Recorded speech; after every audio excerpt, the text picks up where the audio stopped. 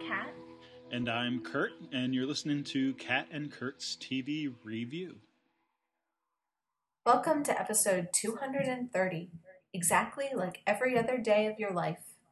This week we're discussing Series 10, Episode 3 of Doctor Who, Thin Ice, and Season 4, Episode 17 of Angel, Inside Out. As always, we suggest you watch the episodes before you listen to the podcast. Also, if you haven't done so already, you may want to listen to our first podcast to get an idea of our methodology. Okay. So Thin Ice. We are not on it, thankfully. Though the ice does crack at the end of this Though episode. you never know. I suppose. Yeah, I don't. Ooh, maybe I am. Okay. Yeah, that's the worst. If you are on it and you don't actually know you're on it, then that would be bad. Yeah, so there is sort of a lot of plot to this episode, where they kind of run around and do things, which, isn't unusual per se. But like, yeah, maybe let's just talk through like the situation and stuff and kind of do all the sort of plot stuff. I don't think it'll take us too long, because I don't know that, like, not that the plot's wholly unimportant, but I feel like definitely the bigger part of the discussion here is the discussions with Bill and the Doctor sort of as they're going through stuff, and sort of not that it's disassociated from the plot or anything, but just kind of in response to like the things that's going on. It's like we have these sort of little philosophical moments and questions and discussions happening that I feel like are more interesting than the things that happen themselves. So we just kind of run through like what happens in the episode, and then we can talk about like, how do you feel about that? Kind of stuff. What are our feelings? Yes. So right where we left off from the last episode is, 1814 Frost Fair. So is this like a big event? Like I'm not familiar with the time period. Do you know anything about like was this like a big thing that happened, or like were Frost Fairs just like something they did like, and it just happens to be 1814, or was that like a particularly good year for the Frost Fair? Or particularly good year. It was so really I think year. It's the last one. It is the last, and okay. This was definitely a thing. I haven't done a ton of research to know, like, a lot of detail about it. But this is definitely one of those, let's pick some relatively obscure piece of history and kind of do a piece sort of set in that. I mean, I know just anecdotally that there was like a mini ice age in Britain in the sort of 19th century. So I'm sure that was sort of behind it was, and I think it had something to do with the bridges too, that they would slow down the water so that it was more likely to freeze because it wasn't rushing as fast. So I think that combined with colder than normal temperatures enabled the Thames to actually freeze over, which nowadays I don't think it does. So it's sort of the circumstances of the time period created this, and then they would have like, a festival on the ice, as you do. Yeah. After, I guess after London Bridge came down, there was just no going back to the Frost Fairs, right? Yeah, right. Unfortunately. Yeah, okay. And so I guess I missed that part if they mentioned that in the episode that it was the last one, but I think the Doctor calls it the last great Frost Fair. But well, see, that's different. That's a different thing than the last one. So like, right, their last great one. There were some others, but they were kind of crappy. So, right. Yeah. It looks like right, or just that like all of them were great, and this is the last one. Like right. You could take it sort of either way, I guess. But right. Anyway. Going based on Wikipedia, which we know how infallible that is, it looks like they go back to the 15th century. So up Oh until wow. 1814. So they weren't every year, but every, like 5 years or every couple decades, if they had a good freeze, they would Right. have this fair. When the ice supported it. Exactly. Maybe there were some years they tried to do it and some people died and, that didn't work out so well. But other years Yeah. That was bad. Anyway. Right. So Right. So they're the playing frost around in some fun little, London sort of folk history here. Mm-hmm. Sure. And it's, obviously not the first story that we've had, in London, but they always kind of go to different time periods and kind of show you what's up, right? Mm-hmm. Yeah. So, okay. So, well, and also, can I say, I can't think of any other example in New Who anyway, where we do quite this time period. There's a lot of Victorian episodes, like how many Victorian episodes, but like this kind of Regency period, like early, pre-Victoria 19th century, I feel like isn't something they've specifically done before. So it gives it a slightly different feel than just another episode set in sort of, spooky Victorian England or something. I guess it depends on how you're defining your eras, first of all. But like Regency England is not nearly as long as Victorian England either. Like, this is true. Yes. if we're talking like, it's like a decade or so, right? Like, it's not even like right. Yeah, and I'm not knocking the Victorian episodes, but yeah, no. I'm just saying, like, there's probably just fewer events to like fewer notable events to revisit in that time period. Wonder if they'll ever do like an American Revolution episode or something. Sure, maybe. Or I don't think we haven't. Not in the New Who, we haven't had like Napoleon or anything. Like there are a few things around that period, but that's not a date that the new show has really visited much that I can think of. So, yeah. Cool. So, yeah. When was the? I know it's not London and England, but when was the one with the werewolves? Well, it's Victoria's old, so okay. It has to be sort of later. Yeah, it's later. Later 19th century. Yeah. I have such a bad memory. I forgot that. Like, yeah. Okay. So, anyway, all of that to say, you're right. They don't do many in Regency England. Maybe in the extended, like, maybe there's like a, I don't know, comic book or an audiobook or something that has. I'm sure there is. I can only accurately speak for New Who, so that's the only one I can be sure that I haven't missed anything.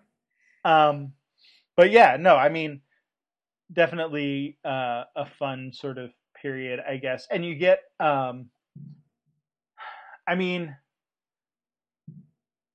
so Dickens was a little bit later, right? Mm-hmm. Like, when was he writing? Like, it was definitely Victorian, I know, but like, was it early Victorian that he started, or I don't know his time frame. Early mid Victorian. Okay. Wow. He was born 1812, died 1870. Okay. Well, all right. So he wasn't writing in the Regency period, but he was, he was maybe remembered it as a young boy. At this point. He was 2 years old here. Right. So, I was just thinking that, like, there's a sort of Oliver Twist sort of feel to the urchins, the ice urchins. Like, can we call them street urchins? We almost never see them on the street. Sure. The ice urchins, I guess. Here, but yeah, sort of has that Dickens-ish urchins. feels to it. The river, yeah. That's see, now I feel like that might have a different connotation, although I can't quite say that I know what it is. Anyway, the urchins. So, yes, sure. There is an Oliver Twisty kind of feel to them. Yeah. And you get like sort of the, the things that they would be amused by at that point. Like there's an elephant there, which I'm sure is an exotic and rarely seen creature, right? They've got like the people doing various, contortionist tricks and other like sword swallowing and like all of those sorts of things that you associate with kind of fairs and circuses and all of that. Yeah, otherwise it just seems like any other sort of like fair or market or, whatever. Like it's just like people out there doing their thing, and it's just on the river instead of like in the street, I guess. Maybe that makes it, maybe that gives it a little more room. Like there's more room to do stuff. Because like, you don't normally have. Yeah, it's just the novelty, I think, of it's the same stuff we would do, just on ice, like. Right. Like this is, any other fair that we might have, but like if you can do it on the Thames, why wouldn't you? Right. There's entertainment and food and pickpockets, like. Right. You like find any that other in any sort of crowd. Tourist destination, yeah. Even today, that's true. Right. So, but yeah, no. So okay, so that's the sort of situation, and then you get the complication of I actually had the kids kind of below, and had like the Tiny and the lighted fish, but you actually don't find out about them until later, right? Because it's really the kids that they run into first, sort of in the midst of enjoying the different novelties, I guess, of the fair. They run into this girl who's looking for her dog, and there's a discrepancy between the size of the leash and the size of the dog that she's describing has run away, that the doctor picks up on. What I kind of find funny about that scene is that like the doctor totally knows that they're pulling his leg, but he still gets his sonic screwdriver stolen. Like he still loses, his device, and even though he's sort of picking up on the fact that this is there's shenanigans going on. Right. Well, it's that kind of mix between being a bit wise about the ways of the world and, like picking up on con artists when he sort of, he's enough of a con artist himself and a thief to kind of act like he knows, about these sorts of things, but also that kind of somewhat trusting, naive bit of him that doesn't actually like keep an eye on where his screwdriver is. Both are kind of true. Yeah. So that sort of coupled with the pie maker or whatever you want to call it. I don't know what the guy's name is. Where like, it's kind of funny because like, it's like, oh, another con man. And you get this sense that like the doctor sort of like the doctor's in there and he wants to like talk shop. Like, oh, so what's your best con? Like, how do you con people? Like, yeah, I'm a good con artist too. And the guy's like trying to like save face or deny that like he cons people and maybe has a trick coin or whatever. And like sort of gets annoyed by it. And then like the doctor ends up stealing 3 pies from him. Right. And it's fun with the kids when he's pulling pies out of his hat and out of his pockets, and this like wizard, this magician comes by and sort of hands out stolen goods. Right. And I feel I feel like a doof because I've seen this episode a couple times and was not until this rewatch that I realized he uses the coin trick on Nardole at the end. Which, like, never occurred to me. I didn't even think of that. Which is like, oh my god, like the whole thing is teach me this coin trick, and then at the end, oh Nardole, let's flip a coin to see if the TARDIS stays or goes, and right. and it's of course it's a rigged coin. That's totally fine. I didn't pick up on that, so that's I didn't either. It's very. I think they do it so sort of off the cuff and subtly that it's very. For us at least, very easy not to notice. So, I think by that point you're not thinking about the coin anymore. So, right. Anyway, that cracked me up. That I just noticed, like, oh well, of course he wants to flip a coin at the end because now he's learned all these, these tricks. Right. He's got new ways to sort of toy with Nardole. Yeah, right. And to convince Nardole to do what he wants. While making Nardole think that this is a fair coin toss. Like that, we actually have equal control in this situation. Like, no. Yeah, so there's that. Even though he gets his screwdriver stolen and has to have the coin toss sort of taught to him, there's still that kind of swindler side of the Doctor that isn't above learning these sorts of little, tricks and like illusions and everything. Yeah. That's funny. So, I mean, they chase after the kids to get the sonic screwdriver back, only to discover, like, one of the kids, Spider, is that his name? Mm-hmm. Gets sucked into the ice by some weird swirly lights. Yeah. Although the Doctor rescues his sonic screwdriver, so yes, he's the screwdriver, not the kid. Like he's happy about rescuing the screwdriver, right?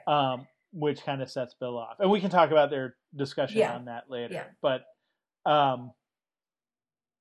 long story short, they find out from the girl who was running away, Kitty, right? Mm-hmm. That there's like a group of kids. They try to convince her at first, and she runs away, and then like she overhears them talking about the potential danger that's looming under the ice. And so she takes them back to the like hovel or whatever you want to call it, the shack where they're all the kids are sort of staying. All the urchins are sort of there's no Fagin character. So I guess does that make the Doctor sort of a Fagin?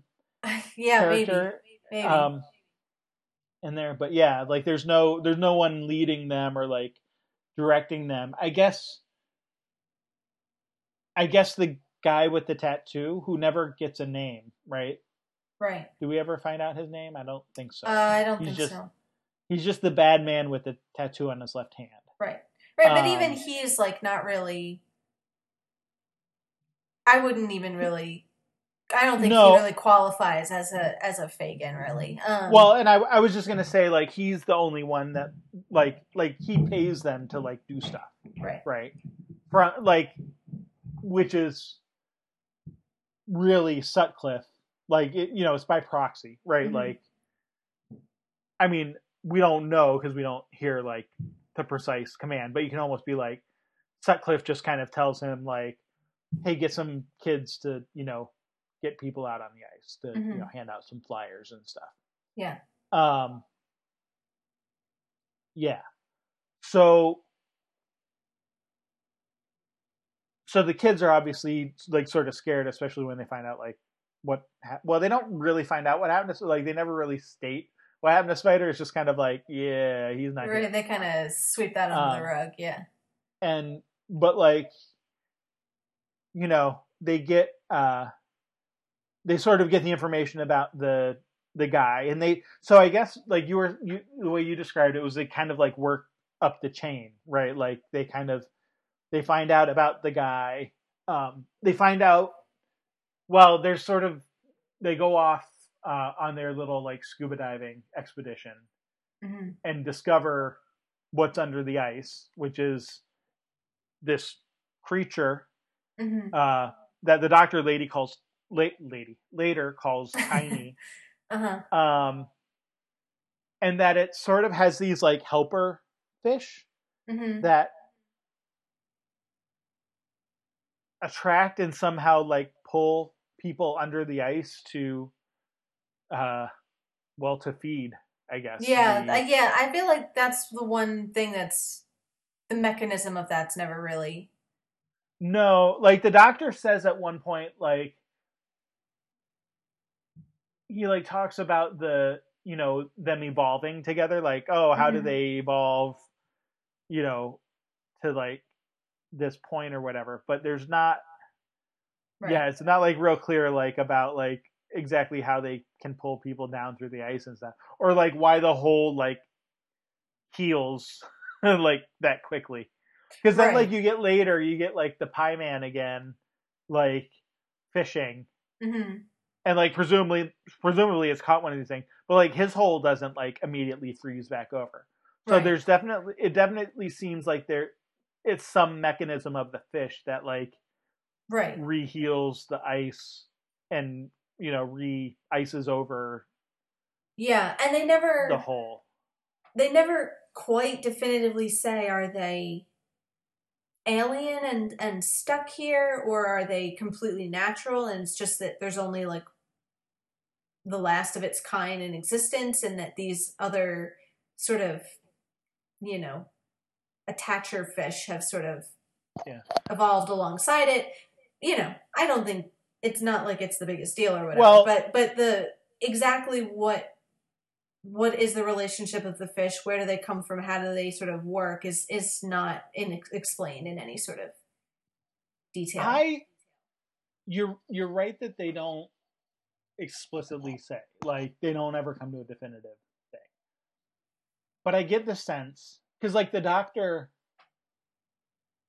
not just in this episode, but like elsewhere throughout the series, in various incarnations, always seems to be able to tell when something is alien, right? Like, and in this case, he's very kind of cagey and not sort of saying it definitely is an alien. Like even in this episode, he says Sutcliffe is definitely human, right? He doesn't say that about Tiny, like either one way or the other. Sure. And he sort of blows it out, but you know, what's the line? Like, oh, you know, alien, terrestrial, it's all the same thing. Like, like to him, that's not what matters. That's not the important thing. And I like the thematic, like, parallel of nothing in this episode being alien. You know, I think that might kind of strengthen, like, Sutcliffe's humanity is the thing that's monstrous about him. And I think that, and it's kind of all about, like, human exploitation, both of like the natural world and also of other human beings, and like, you know, but it's very much an Earth story. So I kind of like the idea that even the fish, which are, you know, granted that they're exotic and that Bill has never heard of them before, but if they are terrestrial fish, that kind of only enhances that sort of thematic element. Like this is a story about, this isn't a story about aliens and humans interacting. This is a story about humans interacting with their own world,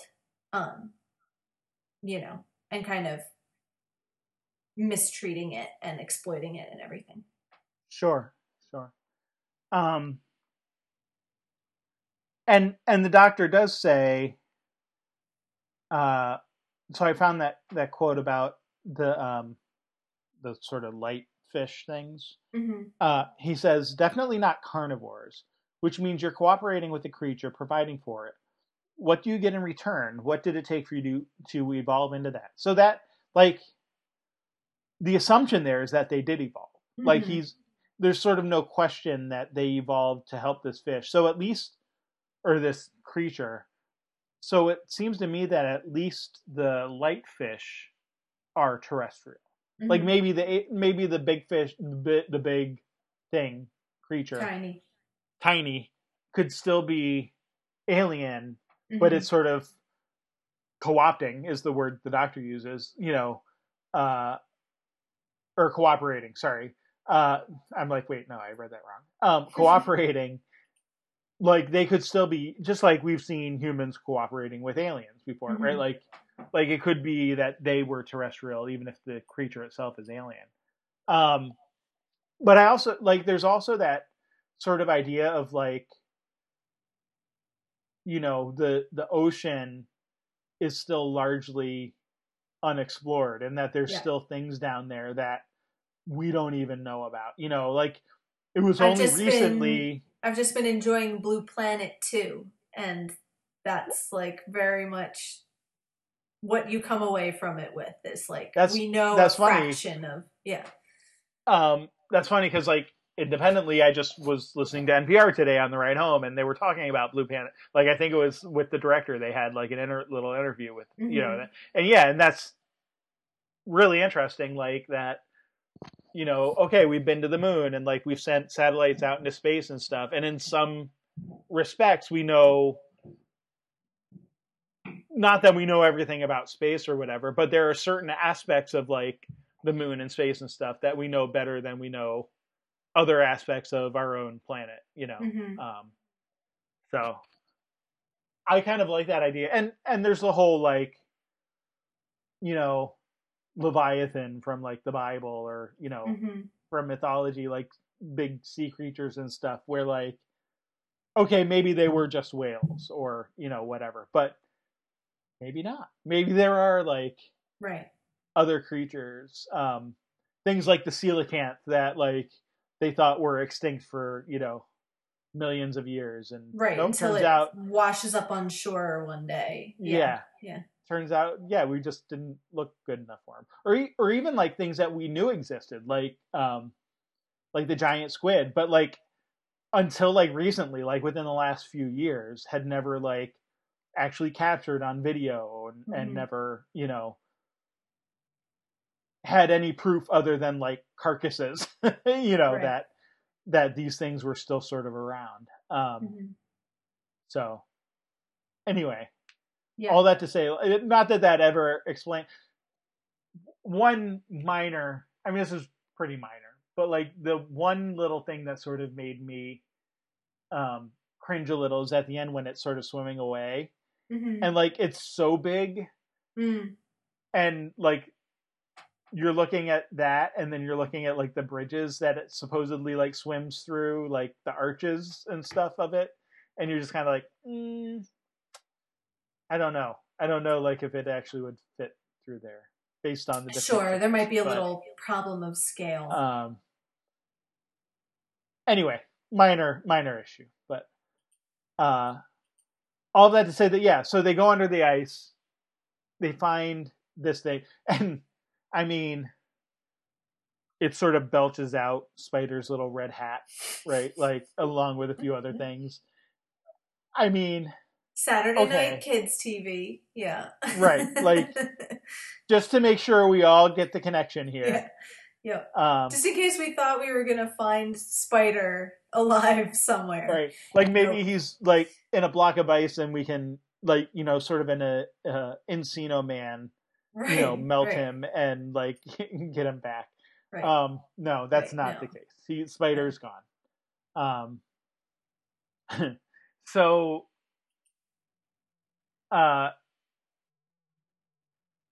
So they learn about this man who's like sort of inviting people, getting kids to invite people out on the ice. And then they learn about this big creature that's like sucking people down, through the ice, or, with the help of the light fishes, mm-hmm. getting people, down and feeding on them. And also obviously they see the chains and sort of like the baleful, single eye, like mm-hmm. looking at them like, mm-hmm. I'm trapped.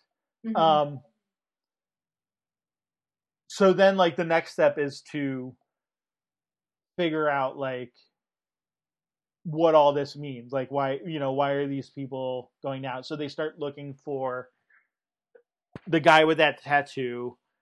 They get a lead on this sort of dredging operation that's going on 24/7. It sounds like. I use that because I'm just, like the doctor. I'm trying to appeal to the kids. Don't they use that term 24/7? Yeah. So they've got this dredging operation. So they check that out. Seems to be far down the sort of the wharf there, or whatever, the banks of the Thames, to the other end of the creature. Right, the other end. Right. We're not explicitly told that these are excretions from the creature, but it certainly seems like everything but told. Yeah, seems like that's a pretty good conclusion that we can come to, a pretty logical conclusion. Right. All the way down to Bill's no, and then it cuts out. Yeah. Right.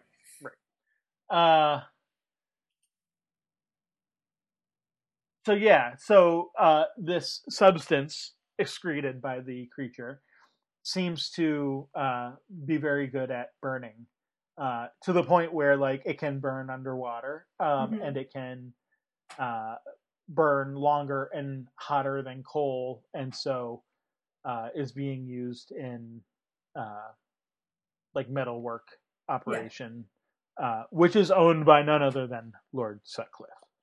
And presumably we learn from him, has been the source of like the Sutcliffe. I mean, we're not told this explicitly, but this is like a generational thing. Like he says it's always been there, like the creature has always sort of been under the Thames and handed down from generation to generation, which so I guess all of the Frost fairs were. I was just going to say, like, you said there was this mini ice age. Like, maybe that's like, is that like the implication that this creature like if has it's like been sort going of since 14 something or other, then for 400 years or so, it's been like imprisoned by the Sutcliffe, dynasty. Or maybe it was just sort of down there for a while before anyone noticed, and then like well, I mean, we don't know the right at a certain point they started cashing in on we don't know the Sutcliffe family history per se, but the implication there is definitely that their fortune is sort of built on this maintaining the output of this trapped creature, which in order to do so means they need to feed it. And so you get, so the metaphor there being, of course, like you have like the kids, right, who are the street urchins, and you have like sort of the workers who are maybe not the brightest, but like, whatever, just kind of out there. And so the idea being that there's this sort of class praying or sacrifice sort of going on to build this fortune that Sutcliffe has. Yeah, and I think it's another way in which the time period is important, because in America, you say the Industrial Revolution, and I think the turn of the 19th and 20th centuries, but in Britain, their kind of, quote, Industrial Revolution started earlier. Like, the British Industrial Revolution is more set around this time period. So it's kind of like, I feel like if this was an American episode, it would be like 1900. You would set this, and you would set it in like a factory of some kind. Whereas like, this is kind of like the British version of like an industrialism story. And the kind of way that the people benefiting from this financially are kind of, so you were kind of talking before we started about how Sutcliffe doesn't actually do much in this episode, which I kind of think is appropriate to his role, that he while the villain of the piece is sitting high and dry and comfortable from his sort of stately manor home, while you have, sort of workers, these dredgers, and you've got, kids, and then you've got the sort of, random victims who are all the ones who are in the physical danger. So the human cost of getting the fuel to make whatever it is that he's making or selling it or whatever, that physical cost doesn't touch him. It sort of falls to the people at the bottom of the, of this class pyramid, like you said. Yeah. And so what's kind of interesting about that is up front when they first sort of come out of the TARDIS at the beginning of the episode, Bill brings up slavery. And so I actually, when I first watched it, which I saw this as it was airing, so, this was a year or whatever ago, right? Like, I actually thought that that's where they were going to kind of go, like to slavery and whatever. But I mean, it's kind of a different form of that, right? Like, I mean, if you think of like the sort of predatory,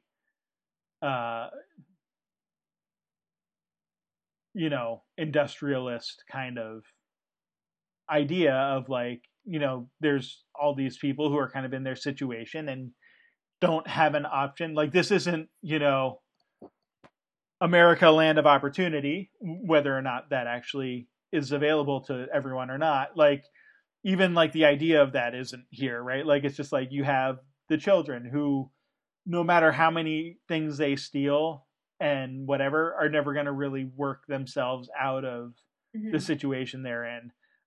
More likely will just progressively get themselves into a worse situation as they get older and get caught and get sent to various institutions, right? The sort of, the dredgers who are just sort of like the workhorse, whatever people, you get the doctor's conversation with the main guy there, the sort of foreman or whatever you want to call him.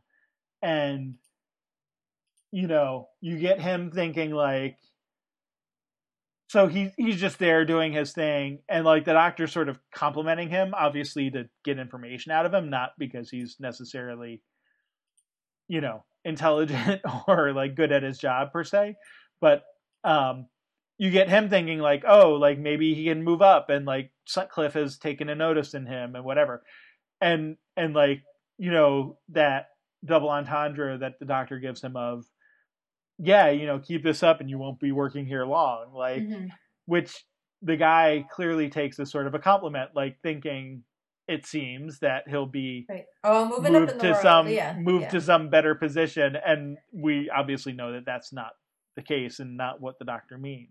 Right. And yeah, so like you kind of have all and like the thugs who are like, they might be under the employ of like Sutcliffe, but they're still no more than thugs, right? Like they're just kind of, these burly, dock workers and whatever who were kind of hired on to ensure. I don't know. I guess I'm not really like, we're never really clear. Like, I guess he's just sort of a jack of all trades, the guy with the tattoo. Yeah, I guess we don't really I don't think find out. Like he coordinates the children into, or pays them, to like go hand out bills and stuff, but then he's also sort of providing personal security for Sutcliffe. So maybe just kind of like a jack of all trades or whatever. So all that to say, like, I did sort of remember thinking when I first saw this episode that like, maybe we were going to get into a little bit of like slavery, and then it wasn't. And it wasn't until sort of the last time I was watching it that I realized like, oh, there kind of is something you can see here, related to slavery, even if it's not sort of the standard slave trade that we were thinking of. Right, like that's not its like direct subject that it's discussing, but yeah, I think it is kind of saying that these things are related. You know, the kind of systemic racism and is kind of inherently linked to any other kind of, human domination of other humans, whether it's based on race or class or, social station or whatever. Right. And the whole, by any other name, like, because there's still, regardless of whether it's like, actual slavery with like chains and, you own the person kind of thing. Like, there's still this idea of the rich, industrialist lord guy who clearly does not value human life in any sort of way and is willing to just like kill people or at least let them die. And even like maybe he's not actively killing them, but like it's more than just letting them die because he's like luring them to their deaths. And then there's the whole plan to like blow up the ice so that, I mean, that would actually have been killing them, although that plot sort of gets foiled by the doctor and Bill and the kids. So he kind of says it like, well, this keeps people out of coal mines, which would just kill them anyway. So I don't see how I'm really making things worse. It's just, this is just the way it is. And, he's not claiming to be saving lives, but he's kind of saying like, it's no better or worse than another situation they would have. But then that's like, a front for the way that he is actively contributing to the suffering and the deaths of people. And he can kind of justify the morality of it by saying, well, these, other people would die in other ways if I didn't do this. So, I mean, I did sort of get the impression that he was implying more people would die in the mines than are being killed. Sure. Here, but I mean, yeah, and maybe that's true. He doesn't come right out and say that. So like you could interpret it different ways, but that was sort of the way I read that. The other thing about that, I think, is that, I mean, he is sort of like, it's sort of a bastardized or like degenerate sort of utilitarianism, right? Like, which, I mean, John Stuart Mill was a bit before this, right? Like, I mean, when was his book published? Oh no, he came out, actually it was after this. So, like you kind of, but again, it's like that sort of like utilitarian economics, like, well,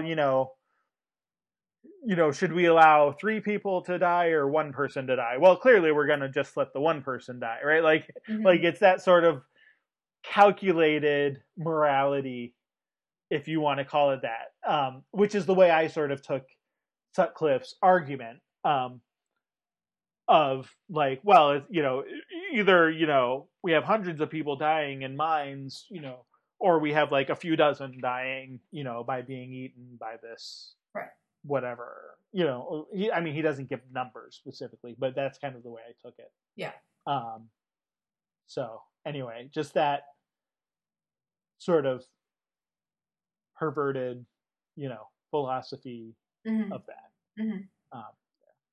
So, we talked a lot more about the situation in Sutcliffe than I wanted to do, but maybe in the last like 15, 16 minutes here, wanted to talk through. So I kind of broke down the topics that Bill and the Doctor talk about as they're kind of going through this plot into what I called the 3Ds, right? Danger, dresses, and death. So, I mean, the danger part, we may have even sort of talked about that because I feel like that's actually a lot of what the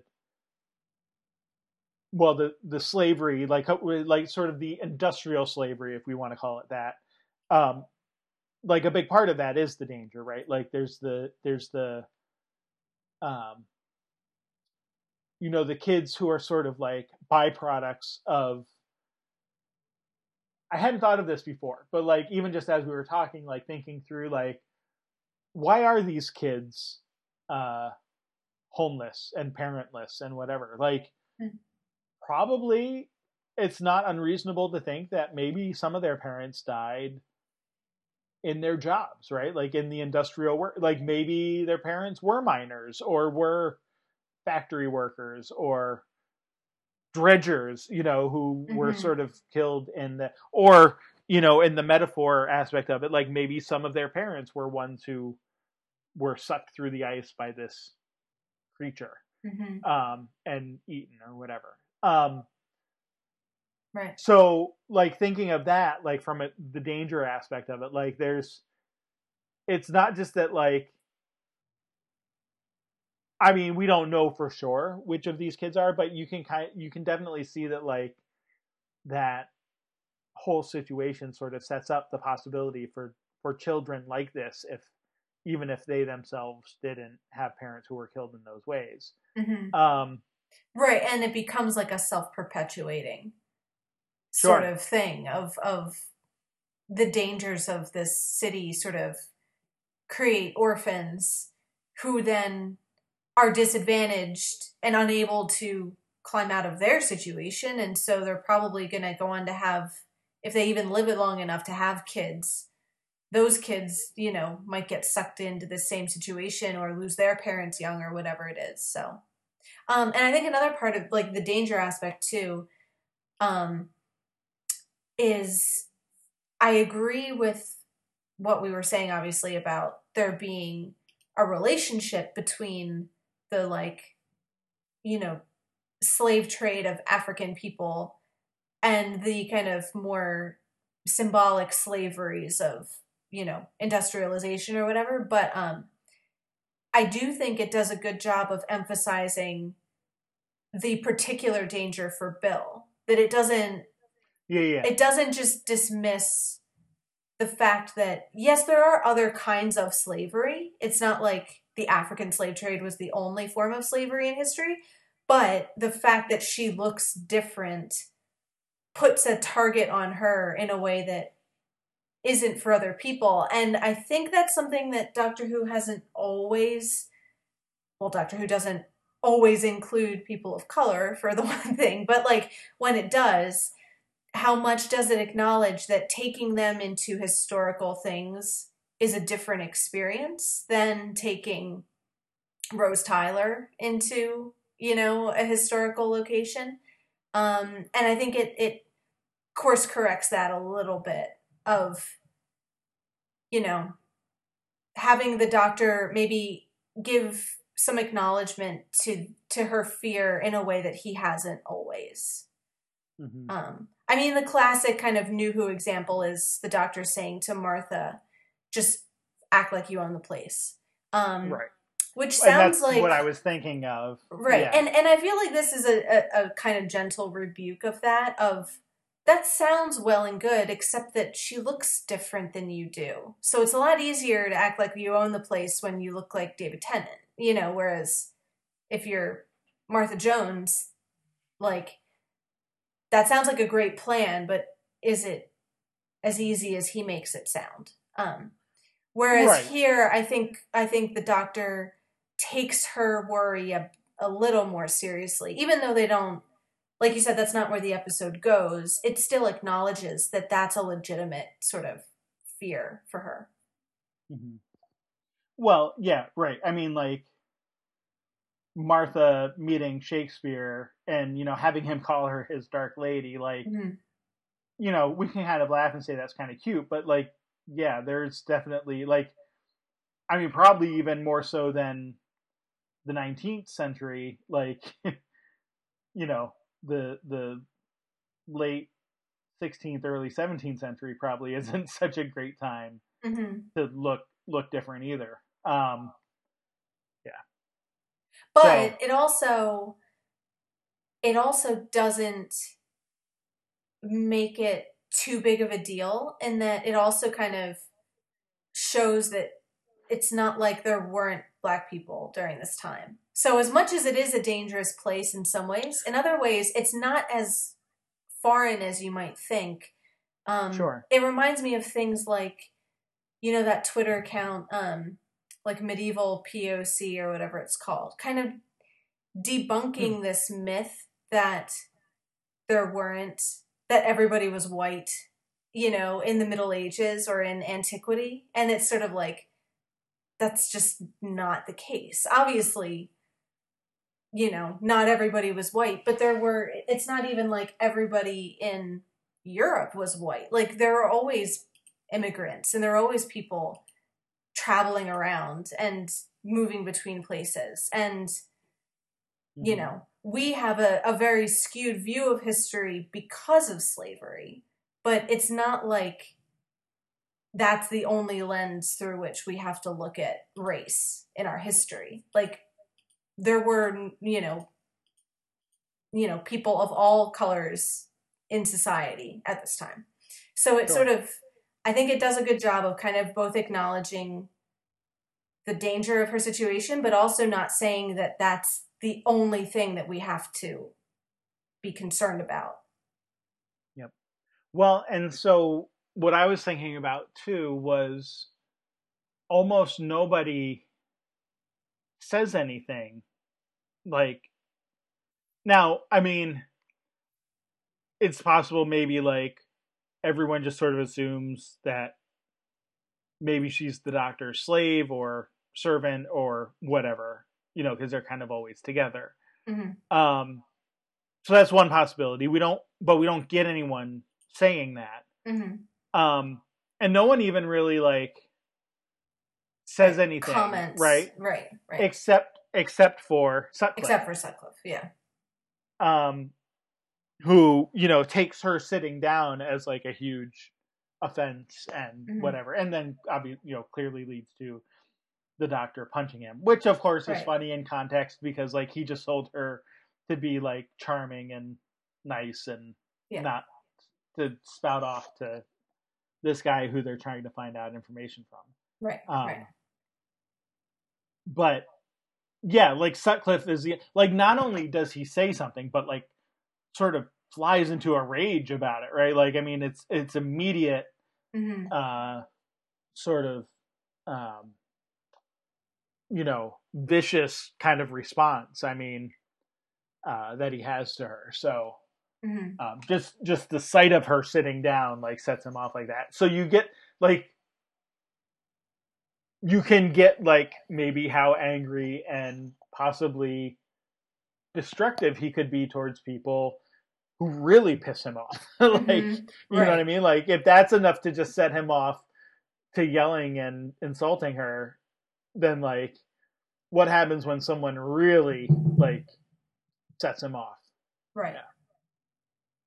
Yeah. Right. Like what happens when a worker makes a mistake that costs him money? Like, like that somebody actually like does damage to his business. Right. Like, she offends her mere sort of the presumption of her sort of sitting while other people stand is enough to sort of set him off. Her betters even, right? Like that's what he's going after there. Right. So yeah, no, I definitely, so from the personal danger to Bill, yes, I totally agree that's like another aspect of what they do. And that's what she's concerned about initially too. Which kind of leads us into the second one, right? The dresses, because I think part of it's not just that she looks different skin color wise, although she mentions that, right? The melatonin levels. But also, I mean, they're just dressed differently. So part of blending in means at least dressing similar to the times. And so she's still learning, right? I mean, this is only our third episode with her. And again, that first episode is just kind of like hop in the TARDIS to escape the alien kind of thing. So it's not really an introduction. But but she's still kind of learning, like, oh, there's a wardrobe, and the TARDIS has dresses. Kind of interesting. What she says, the TARDIS has dresses and likes a bit of trouble. I think I'm in low key love with her, right? Like there's this sort of, her smiling again when she's sort of faced with something new and unexpected, right? Right, and the Doctor responds, "Me too." Like this kind of sure Bill's discovery. Yeah, but we already knew that about him. We did, but Bill's discovery of the personality of the TARDIS and everything, the kind of mischief-making aspect of it. Right. Yeah. Right. So that's after the whole, like, you don't steer the TARDIS, you reason with it. How? Unsuccessfully most of the time, right? Like this whole idea of, that it's more of relationship, and there's some coaxing and probably some, what's the word? Negotiations going on. So yeah. But yeah, I mean, this is like, so the first, or the last episode, I mean, the first episode, again, like she just sort of jumps in wearing what she's wearing. The next episode, with the smile people, it's like, it's in the future, and there weren't any other people there anyway, right? Like, so it doesn't really matter what there are at the end after they wake them up, but like what she's wearing isn't like that big of a deal as far as like, what it matters. And also it's like humanity, like in space in the future, like they're probably used to like weird dress codes and that kind of thing. This is a much more sort of prejudicial era in a number of ways. And so like, at least not drawing attention, to the way that you're dressed, oh man, how do you think Sutcliffe would have reacted? Not only because she was sitting, but like maybe had bare arms or something. Right, like, right. That would have like really been bad. Yeah. So yeah. Right, like her little rainbow tank top probably wouldn't have gone over quite so well. Right, exactly. So yeah, I mean the dresses. So the other thing I was wondering is like, when did we get announcement of the new Doctor? Like it was after the season, right? It was after this season. It was over the summer. Yeah. So I wonder, I mean, not that we haven't seen, like we know that the TARDIS had a wardrobe, and we've seen, and that it has all kinds of clothing, like not, for men, women, and whatever else might happen to be riding along. But I wonder if like this sort of like focus on like the dresses and like that is sort of a hint of what's to come. Like, because there's almost the way she says it is like, does the Doctor wear dresses? like there's not like, right. And this is upon reflection. Like this isn't something I thought of at the time at all. Like it wasn't like, oh, the Doctor has dresses, the next Doctor is going to be a woman. Like, right. No, I wasn't thinking of it like that, certainly at the time. But sort of upon reflection, it's like, oh, I wonder if this is like them playing like, yeah, like we're going to, whether they knew at that point who it was going to be, or we're sort of in negotiations, like, yeah, maybe let's throw out a reminder there that the TARDIS does have dresses, and maybe it's not just the female companions who wear them all the time. Like, whether or not she knew anything, knowing Sarah Dollard, the writer, by reputation and Twitter and her episodes, I would feel very, I'd feel pretty confident of saying that she at least meant it that way, like that she would slip that in as, here's what I would like to see happen, even if she didn't know for sure if it would anytime soon. She's definitely, her Doctor Who leans that direction. Let's put it that way. Sure. Yeah, I had something else that I was gonna say along with that, and now I don't. Oh, I remember. Um, I want to talk about this more at the end because obviously we can't talk about. Well, we won't even at the end of the season. We won't really be able to talk too much about 13th Doctor stuff because we've only seen like a scene with her. But there is this ongoing. There is this ongoing trend, which I think tracks pretty well in the new series of new doctors when they come along picking up things from the previous companion, you know, like there's something of the um you know, like Rose's young Cockney thing sort of gets mirrored by Tennant, and then Amy's sort of grumpy Scottish thing kind of gets mirrored by Capaldi. Like you could kind of see it as like, is there some sort of influence on, you know, I mean, we always know that the companions influence the Doctor. Like we see that in the character development. But even as far as like the character details, like are they kind of, you know, imprinting, I guess, in a way on like a new Doctor? So I also wouldn't be surprised if that's part of it too, of like whether or not they do know who's going to be the next Doctor, of Bill's personality starting to kind of become an important factor in how the Doctor's going to change. So this sort of emphasis on, you know, kind of girl power and dresses and, you know, girls that are into girls and like, let's just have, you know, girls all the time. That's kind of like the, you know, the way that Bill sort of rolls.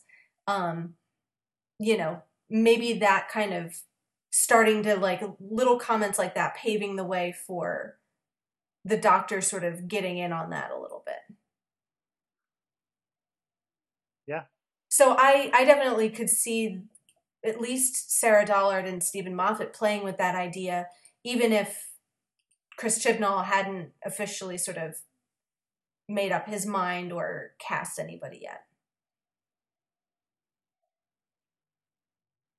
Cool. So the last D was, of course, death. And I mean, I mean, there's probably two main things that I want to cover here. First is sort of Bill's inquisition, so to speak, of the Doctor. So so when Spider gets sort of pulled down beneath the ice, Bill is understandably upset. One, at the event, but also by the Doctor's sort of reaction to the event, right? We learn that it's the first time she's ever seen anyone killed. Although,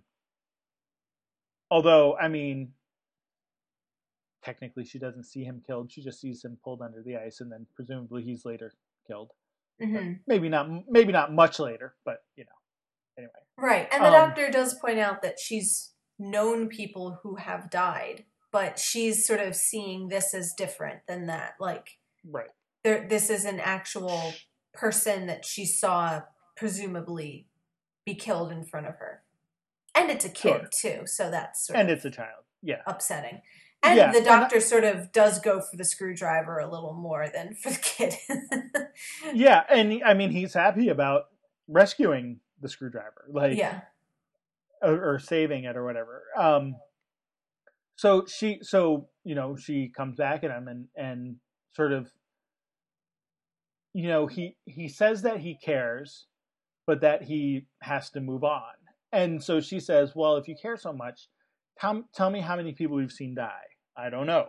Okay, well, how many before you lost count? And then that's where he says, I care, Bill, but I move on. And so she's obviously upset by that. and he points out that, like, so he says, you know what happens if I don't move on? More people die. There are kids living rough near here. They may well be next on the menu. Do you want to help me? Do you want to stand here stamping your foot? Because let me tell you something. I'm 2,000 years old, and I have never had the time or for the luxury of outrage. Which that last bit we can question of whether that's true. Like, he certainly has seemed very outraged at times, including in this episode. But yeah, that idea of the not sulking about it. Now, whether that's true or not, too, we can also debate. Maybe he has sulked a time or two that we've seen.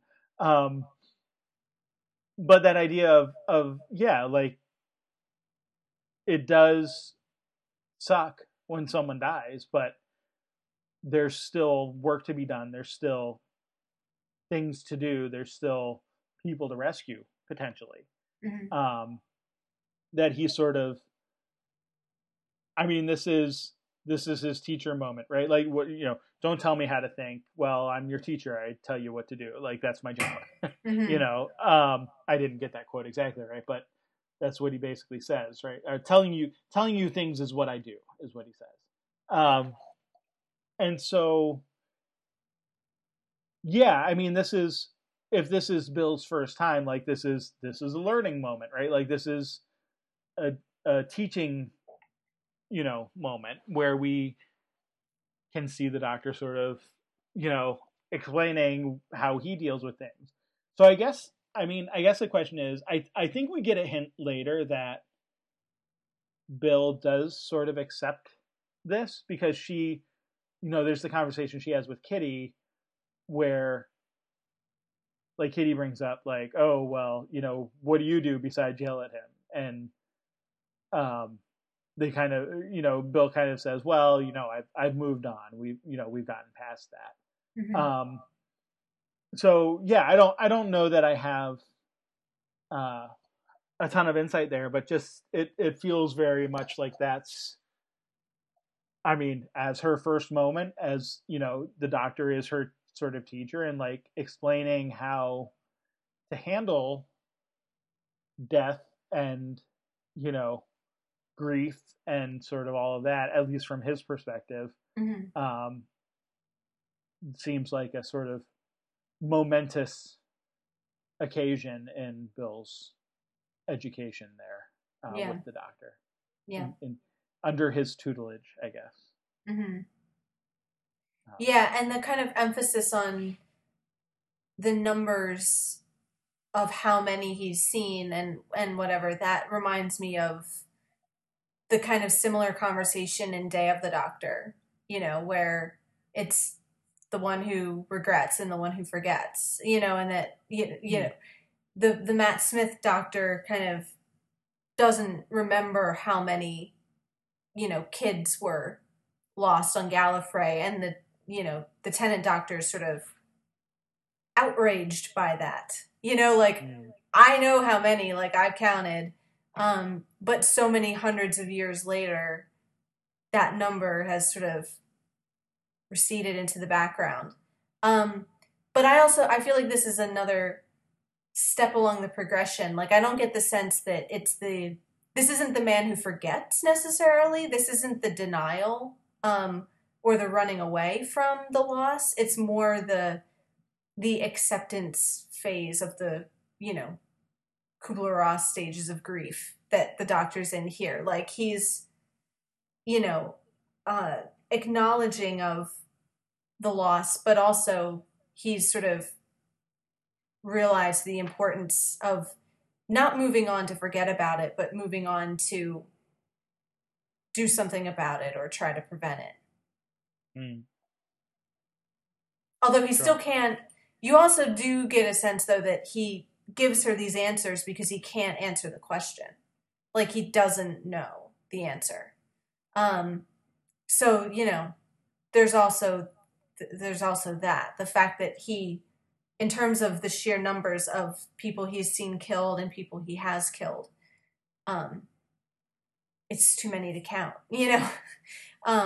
or he doesn't even remember how many he counted before he lost count. Like, those numbers are so far in the background that he has to find other ways of. He can't convince Bill with the numbers that he cares. He has to find other ways of demonstrating.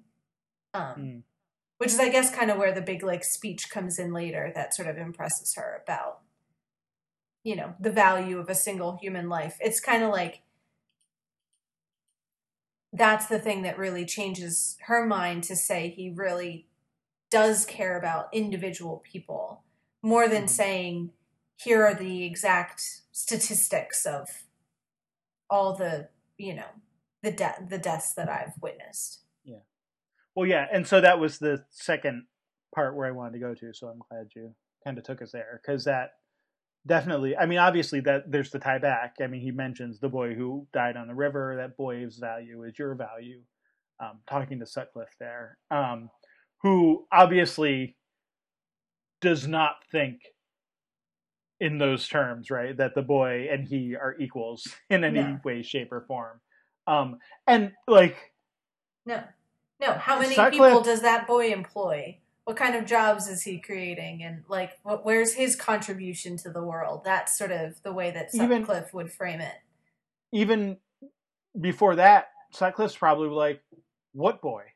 Right. Like he wasn't there, didn't see it happen, and like, I get the sense that there's probably all sorts of that, for lack of a better term, that sort of collateral damage, right? That he just has no idea is even going on. Not that he would care if he knew about it, but just that he doesn't know about it. And it, like, clearly by his response doesn't seem to have any compunction about, the fact that like some boy was killed on the ice and eaten by the creature under the river. Like, yeah, so that speech does not move Sutcliffe. No. But also I don't think it's for Sutcliffe. Like, sure. Do you think, like, to what extent do you think the Doctor is actually saying all of that for Bill's sake rather than Sutcliffe's? Because like, I don't. Right, that speech was never going to convince Sutcliffe, so yeah. Yeah, it would be hard for me to think that the Doctor expected to convince Sutcliffe of anything in that exchange.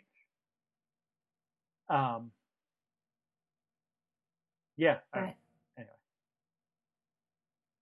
Right. Well, and it primes them for the later discussion about the back to the utilitarianism of putting the choice on Bill of tell me what to do, because her concern is, well, if we let the fish go, it could kill way more people. So shouldn't we protect the greater number by being careful with letting free this one creature?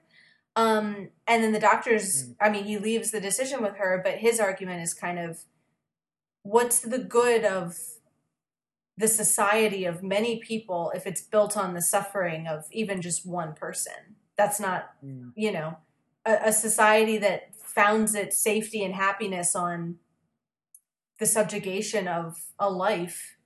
Is that a thing that you want to preserve and defend?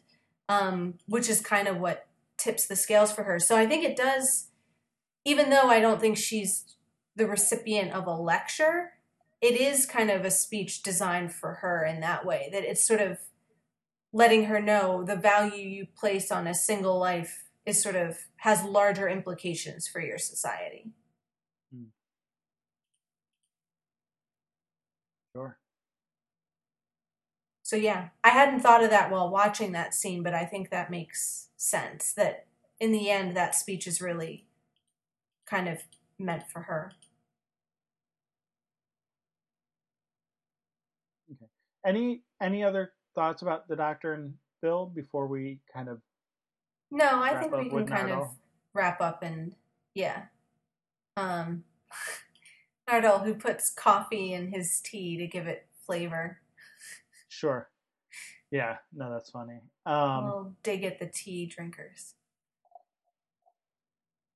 Well, and I took that not so much as a dig at the tea drinkers as like Nardal's sort of like I get the sense that sometimes he's just not like well attuned to like human culture. Right. Sure. Like he sort of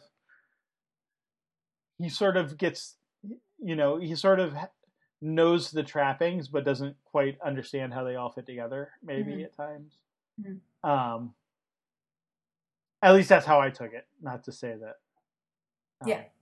maybe it is a dig as well. I mean, not much to say. We already talked a little bit about the doctor tricking him in the coin flip, which I did not pick up on was a callback to that coin flip earlier. The big thing, though, being that he loses, and so has to go down. Like, by losing, he has to leave the doctor alone. So I guess that doesn't necessarily mean he has to go down to like check on the vault, but like maybe he just goes down there because like that's the only place he can go to like not bug the doctor. Sure. Right? Like if he's down there, then he won't like accidentally maybe like nag or whatever. And while he's down there, he hears knocking, which sort of upsets him, and he sort of yells back and says, "No one's going to open the door just because you're knocking," which seems to cause the knocking to increase. So that wasn't real successful. And then he goes on to say, what do you think you know? What has he told you? Meaning, one presumes, the doctor. But then goes on to, like, reveal information, right? I know, I was just thinking this, yeah. He may have a little friend now, and yeah, he may be a little bit distracted, but I tell you something, I'm still here. And as long as I'm still here, you are going nowhere. All right, so I mean, obviously we know who the Who is behind that. I don't know if we not. So do we give the spoiler? Can we mention it or not? Yeah. All right. So spoiler alert in case for some reason somebody's listening to this and doesn't want to know. All right. Go for it. Spoiler alert. All right. So it's Missy. I.e. the Master, right? Yeah. They had an opportunity there with the knocking. To knock 4 times. Yes. And I was listening to it. So disappointing. I was listening to it this time through and thinking like, oh man, they really should have done that. Yeah. Even if just once. Like, I understand that could give it, but even if it was one time of like, chum, chum, chum, chum, like, yeah, like it didn't have to be like the same rapid like 4 time or whatever. Like, right. You still could have like kind of disguised it a little bit, but just having done it 4 times instead of like only 3. Yeah, I feel like would have been such a better. Couldn't agree more. Easter egg or whatever you want to call it. Yeah, teaser, kind of. See also the fact that the next episode is called Knock Knock and has nothing to do with what's knocking in the vault. Similarly, lost so many opportunity in my opinion. Yeah. All right. Well, anyway, that's that note, a slightly disappointing note in what I think is otherwise a good episode. Sure. This one, I mean, wrapping up Thin Ice specifically. Yeah. So. Yeah. All right. Well, and then in doing so, we move on to Angel. So yeah. So wanted to pick up and kind of do the Angel stuff first, and then kind of go to what Cordy gets to. I mean, we can kind of cover the beginning sort of quickly. There's, the confrontation where we left off of, they catch her. And kind of basically confirm what we were speculating about, that they sort of had suspicions that Cordy was involved. Just sort of one being a slip of the tongue about, using the phrase "my sweet boy," which is something that I didn't even remember that apparently the voice said several times to Angel. Well, yeah. He says to Angelus. To Angelus. Right, when she's like psychically talking to him. He says that she says it in his head. Mm-hmm. I wonder if that's necessarily when we hear it. I'd have to go back and look because I don't remember that either. Sure. I was presuming that I just forgot, but I guess we'd have to sort of fact check that. Yeah, just to say that, like, it's possible that, like, maybe there was other conversation going on that, like, the audience isn't privy to, right, or whatever. Like, right. But I don't know for sure. I'd have to go back and actually check, like, the transcripts or whatever. Right, but in any case, so that slip plus a sort of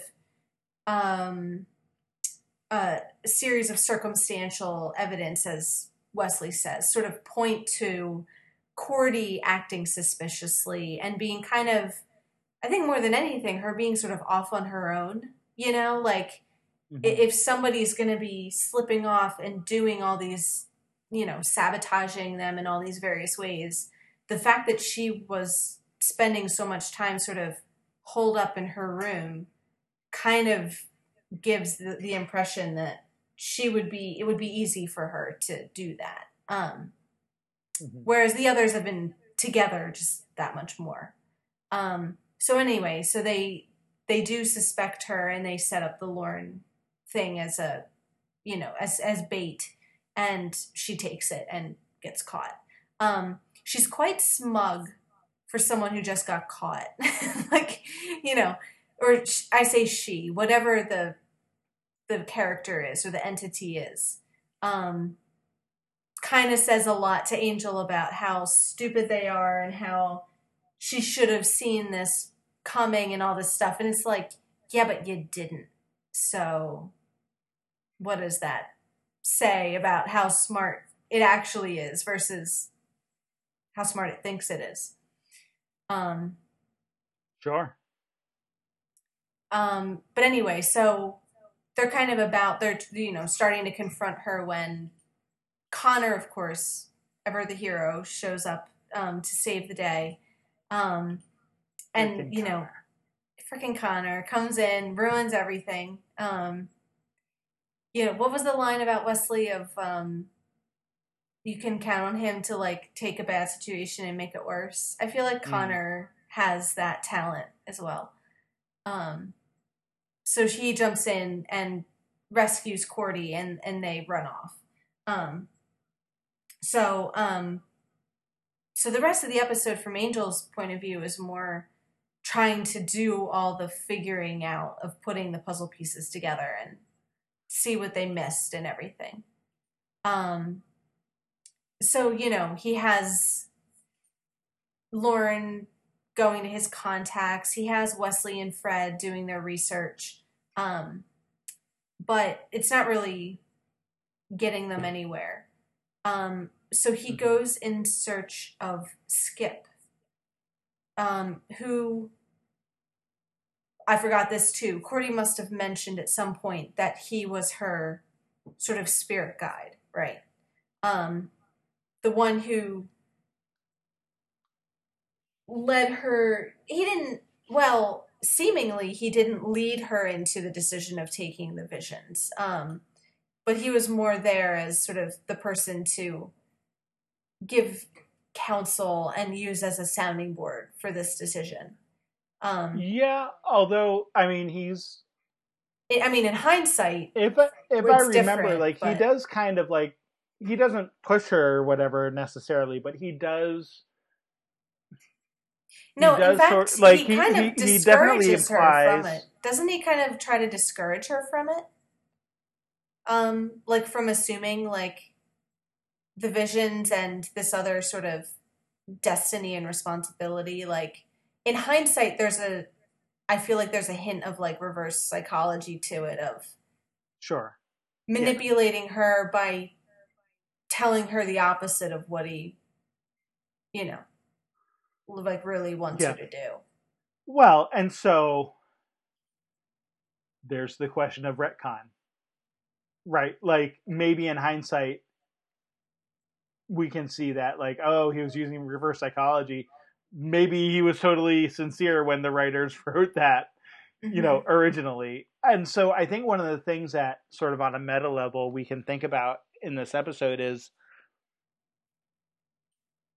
how much do we assume, and this even going back to like other conversations we've had both on and off our podcast of like, how much can we assume that the writers had this planned out and how far in advance? Or like, if they didn't, like, does it all sort of work in the way that like that we're being retconned here? And, what can we see from that? Right. Yeah. Right. Because, I mean, so we've been talking for a few episodes about recontextualizing the season, right? That like potentially Cordy hasn't been Cordy all season. But this is kind of taking that implication further back and saying, I mean, we might as well just kind of skip to the part in our outline where we talk about this conversation about sort of choice and free will, because the grand claim that Skip makes is that like literally everything that they've been through has all been sort of leading to this. So like even things that he names, things that don't even seem to have anything to do with this situation directly. Like,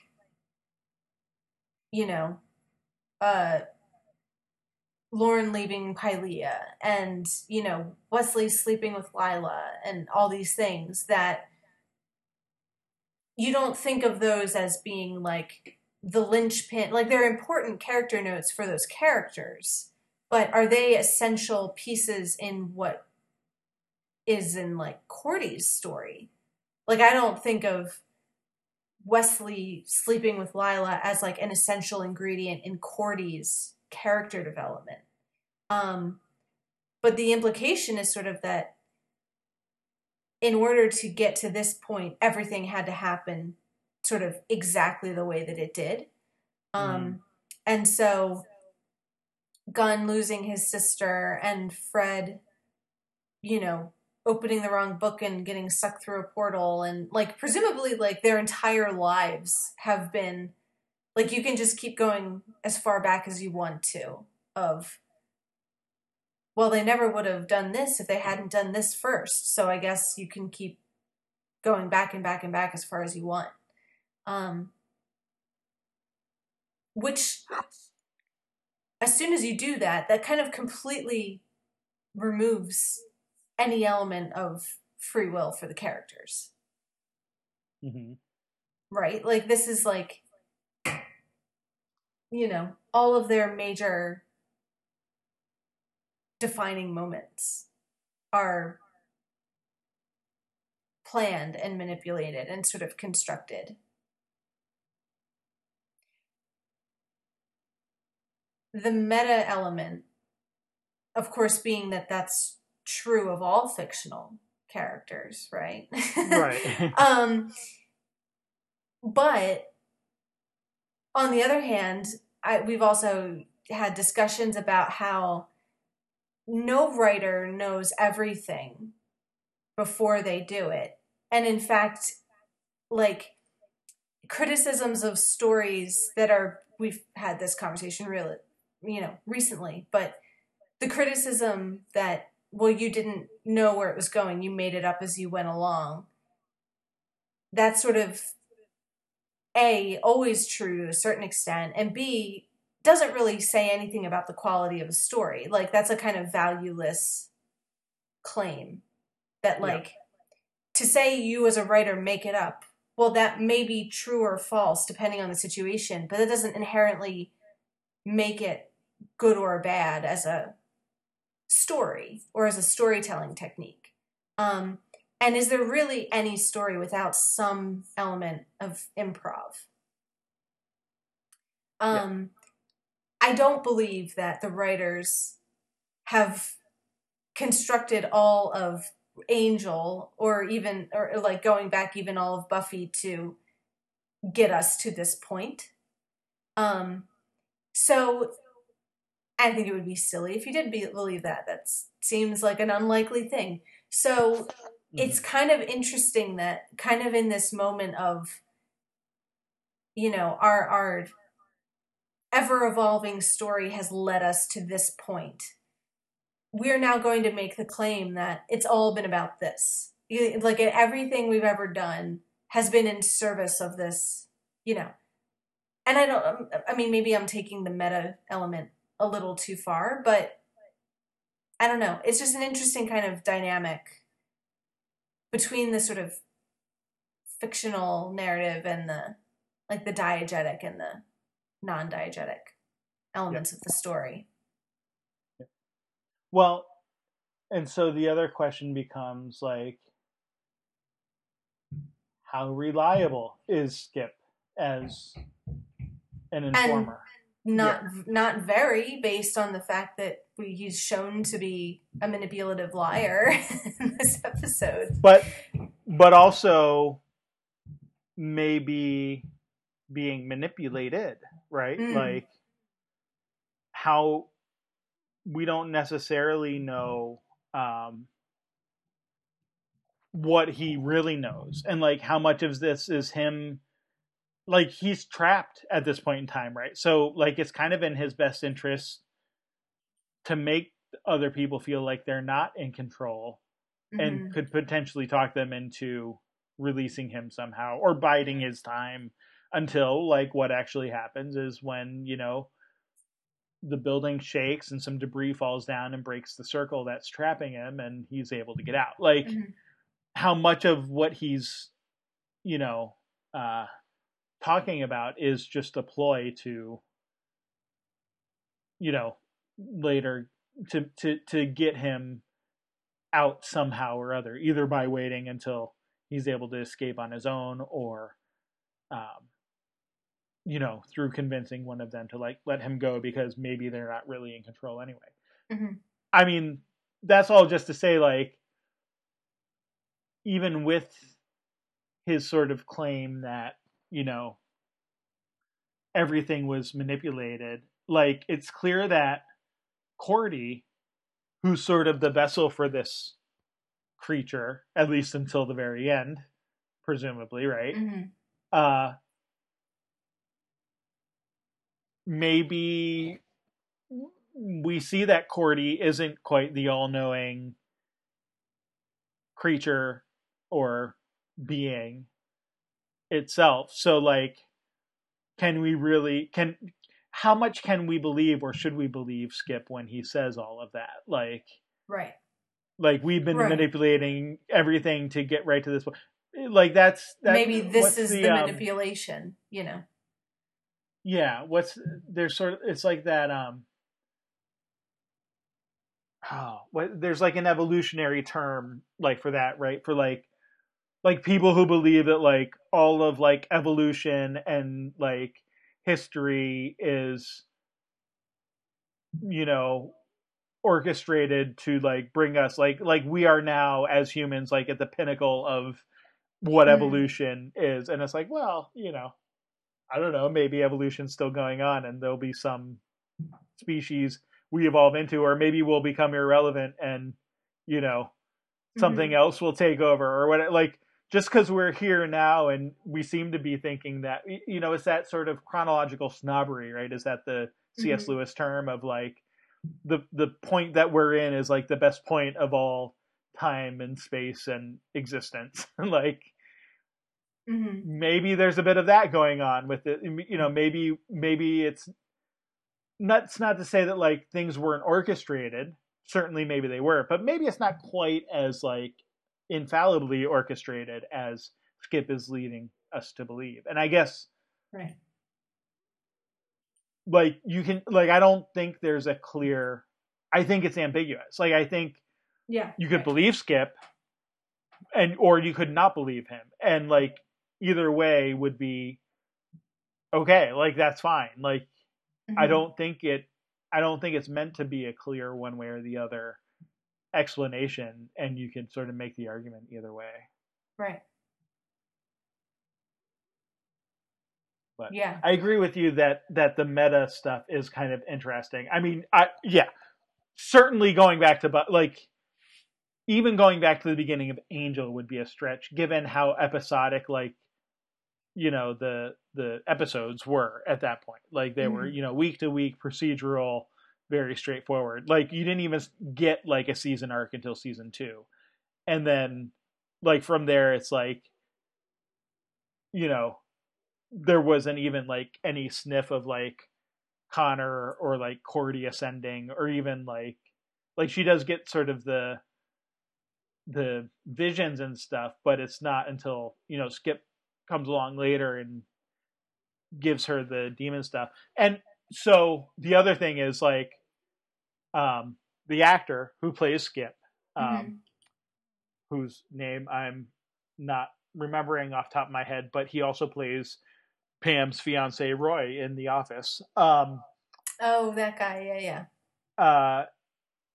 Said this was his favorite episode because he learns that Skip is actually evil, and he likes that as a twist. And it's like, well, if he didn't know Skip was evil, like, was he? how well planned could it have been? Sure. if he doesn't learn as the actor playing him until now, they could right. Like, I mean, I guess they could have kept him in the dark before, but like, what it would have been one thing to, when we first meet Skip in the episode Billy, which they allude to here, right? Like he's like, oh, the worst thing was like throwing the fight to you, but like you go back and look and you're like, I don't know, that was a pretty like intense fight, and like Angel seemed to get the upper hand and all of that, and as he does again this time, like.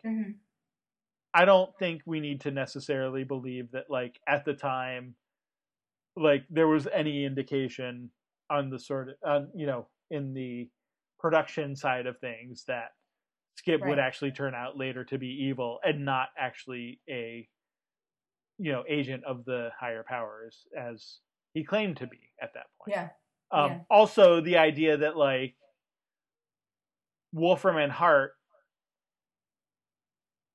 at that point, like, thought they were rescuing Billy from this like evil dimension, or not evil dimension, but a punishment, dimension that was secured by the higher power suit. So like, there's this whole like disconnect between like the two like things that are supposedly evil, not realizing each other is evil, which I suppose like that's not wholly,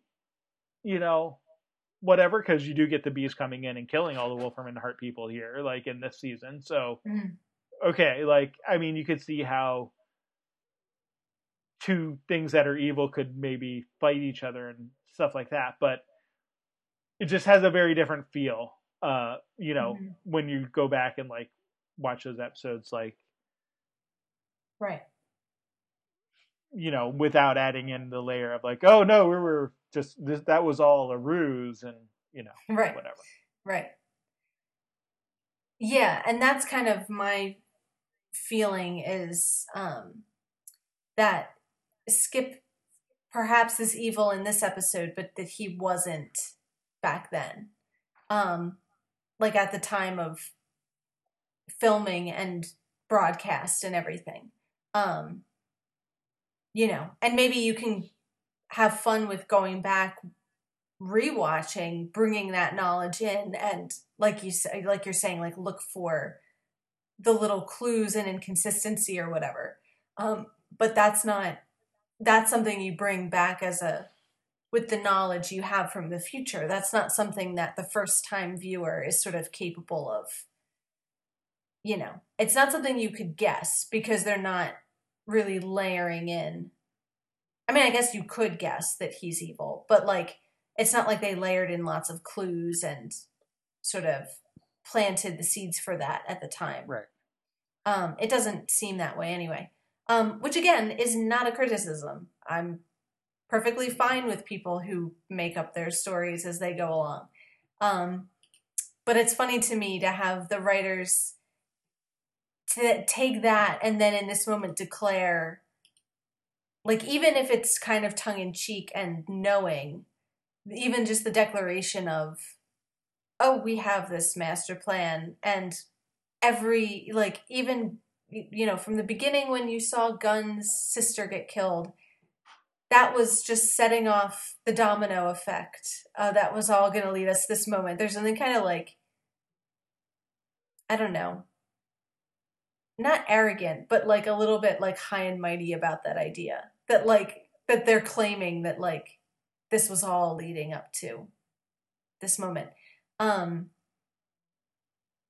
kind of like made sort of doubly funny by the fact that like, I feel like each week we're kind of pointing out the ways that the Beastmaster is slightly incompetent, like not great at being a supervillain. So right. It's kind of more hilarious to then suggest that this whole show has been going according to the Beastmaster's plan. Like, I kind of want to be like, have you seen it? Like, it doesn't, its plans don't generally really go the way it wants to. Like, yeah. Well, and it's not that it's not threatening, but like it's there's definitely weaknesses within this particular bad guy. And it's certainly not omniscient, or else it would have known that the whole Lorne thing was a trap, right? Like, I mean, sure, yeah, right. Like whatever it might have had access to previously, like even if it had at one point like been able to manipulate a bunch of things into, I mean, clearly it did manipulate something. So I don't want to go the opposite way of like making the mistake to think that like nothing was diegetically nothing had any foreknowledge, and yeah, right. Maybe from a retcon perspective we can say, okay, at the time like we didn't know that Skip was evil, but like within the context of the story we can say, okay, like fine, like I'm willing to believe that like Skip has always been evil and was playing a part. Like headcanon accepted. That's and great. That's fine. Yeah. So like I also think it's like feasible to say, you know, there's definitely you know, an opportunity to see how this creature, the Beastmaster, whatever you want to call it, manipulated at least some things. Because, I mean, at the very least, like, the Cordy ascension and, like, impregnation and return, like that all happened. And so something had to happen. Now, at what point did it, like, take over and, like, orchestrate things versus just, like, jumping onto events that were already happening? Like, it's hard to say. But, yeah, like, it's somewhere between, like, the total control that Skip sort of, you know, asserts that it had versus some lesser, you know, like, I don't want to go the other route of saying, like, no, that didn't have any control and just kind of, you know, was able to, like, hitch a ride back with Cordy when she came back. Because I don't think that's it either. Like, I think there's some middle level of activity that the being was able to manipulate to get what it wanted. Within the narrative of the story, at the very least, I'm willing to concede that it seems to be that Cordy's ascension was never really about being a higher power, you know? And maybe that could be contradicted, but that's my feeling right now, is that perhaps the visions themselves, but certainly her whole, like, ascension plot line was never really about her sort of earning a place in paradise with the powers that be, but was, a trick to turn her into this vessel who could then return and be the carrier for whatever it is that she's carrying. And yeah, and Skip kind of, much as we love Cordy, there's some, something funny about his line about, Cordy went because she's such a saint, please. Like, kind of saying like, oh, those of you who ever believed that Cordy could ascend to become a higher being, like, you were silly to ever buy that in the first place. Which is kind of a funny line, although a bit disappointing from Cordy's point of view. Because it's sort of like, I don't know, I got kind of into the idea that she, sort of seemingly vain, shallow Cordy from the beginning of Buffy could sort of transcend, to this higher level of being.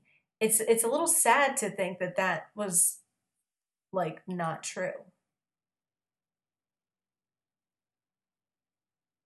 But maybe we need more of a definitive statement before we can, like,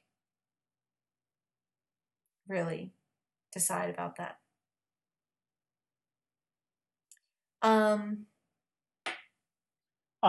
Yeah, so just to call back to the Slayer too. That's kind of a funny, like, like nobody returns from,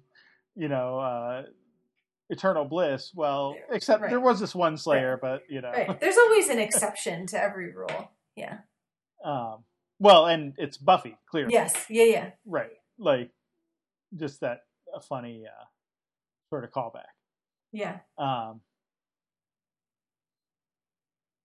And yeah, and like that apparently is still the only exception, because like if we're sort of assuming that Cordy wasn't actually like a higher power in sort of a place of bliss, which we saw, right? Like we saw her like at the beginning of the season, like, or was it, when was it?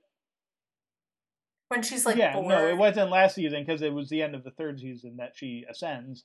So it's like she's up there like, hey guys, can you hear me? Like, this is boring. Like, yeah, that's because you're not a higher power, right? Right, like, right.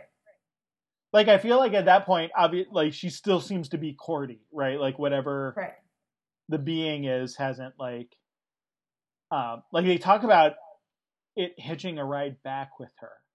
And so I guess the question is,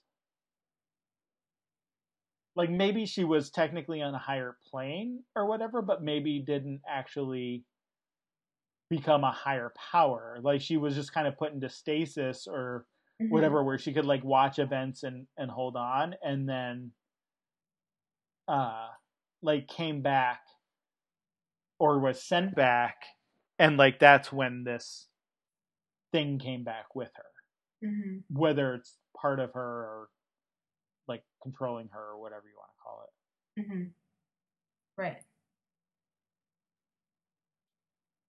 Right. So this kind of brings me to, in this theme of choices, Angel's choice, because the dilemma now is that she is the carrier. She's, something hitched a ride with her, but it's still not really Cordy, right? It's not, she's not in control. But she's in there. So the only way to defeat this thing is to kill it, but that means killing Cordy.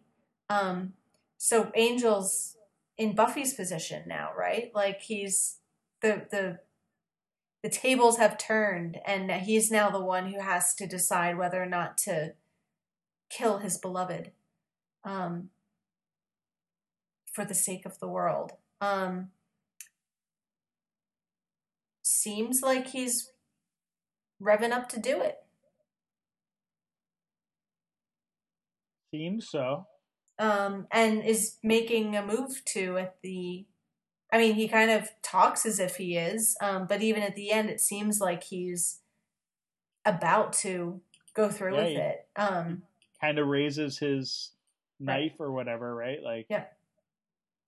Which, you know, as the one who's been on the receiving end of things like that, maybe there's a part of him that kind of just understands it's not personal. Like, this is just sometimes you go evil, and like, you know, his loved ones have been willing to kill him when it was necessary, and like, this, you gotta do what you gotta do. You know what goes around comes around, right? Right. Like, and it's not that he doesn't love Cordy, just like it wasn't that Buffy didn't love Angel. But when you're the champion and the fate of the world hangs in the balance, you can't get sentimental about these things.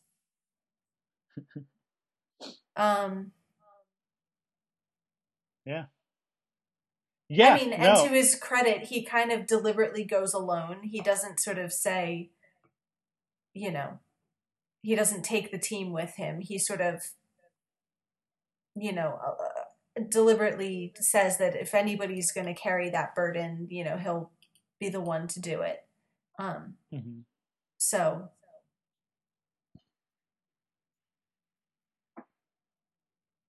Yeah. Anything else about the Angel Skip sort of side of the story? No. I think we covered everything. Okay. Well, then I want to switch over to like what Cordy is actually doing in the episode, and like the Connor story and everything, which isn't super complicated. You know, they go hiding, and I mean, from a plot point of view, in a nutshell, it's about preparing the spell to release her baby. So it's like not just going to be a natural birth that's going to, right? Like, oh, okay. Sure. I'm not quite clear whether she has to sort of do the ritual to give birth, or whether she's like preemptively doing this to get it done more quickly because now Angel's on to her and she is running out of time. Like, is she sort of inducing labor, I guess, is my question. I get the sense that it's the latter, but like, we're not told. I mean, we don't really have an opportunity to know what it would be like if they hadn't if they hadn't done it earlier. Right. So, right. Yeah, I get the sense that it's the latter there. Yeah. I mean, the only thing we are told is that it sounds like in any case it'll be dangerous to Cordy, like, to her body. Like, even Angel might kill her, but even if he doesn't, she might die anyway, just from the trauma of this birthing process and everything. Right.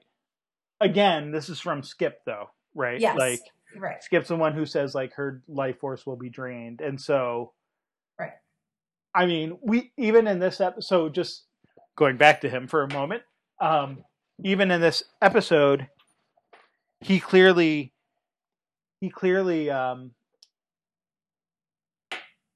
like makes a mistake himself, right? I mean, one, he gets beaten by Angel and dragged into this, into this dimension and gets trapped and all of that.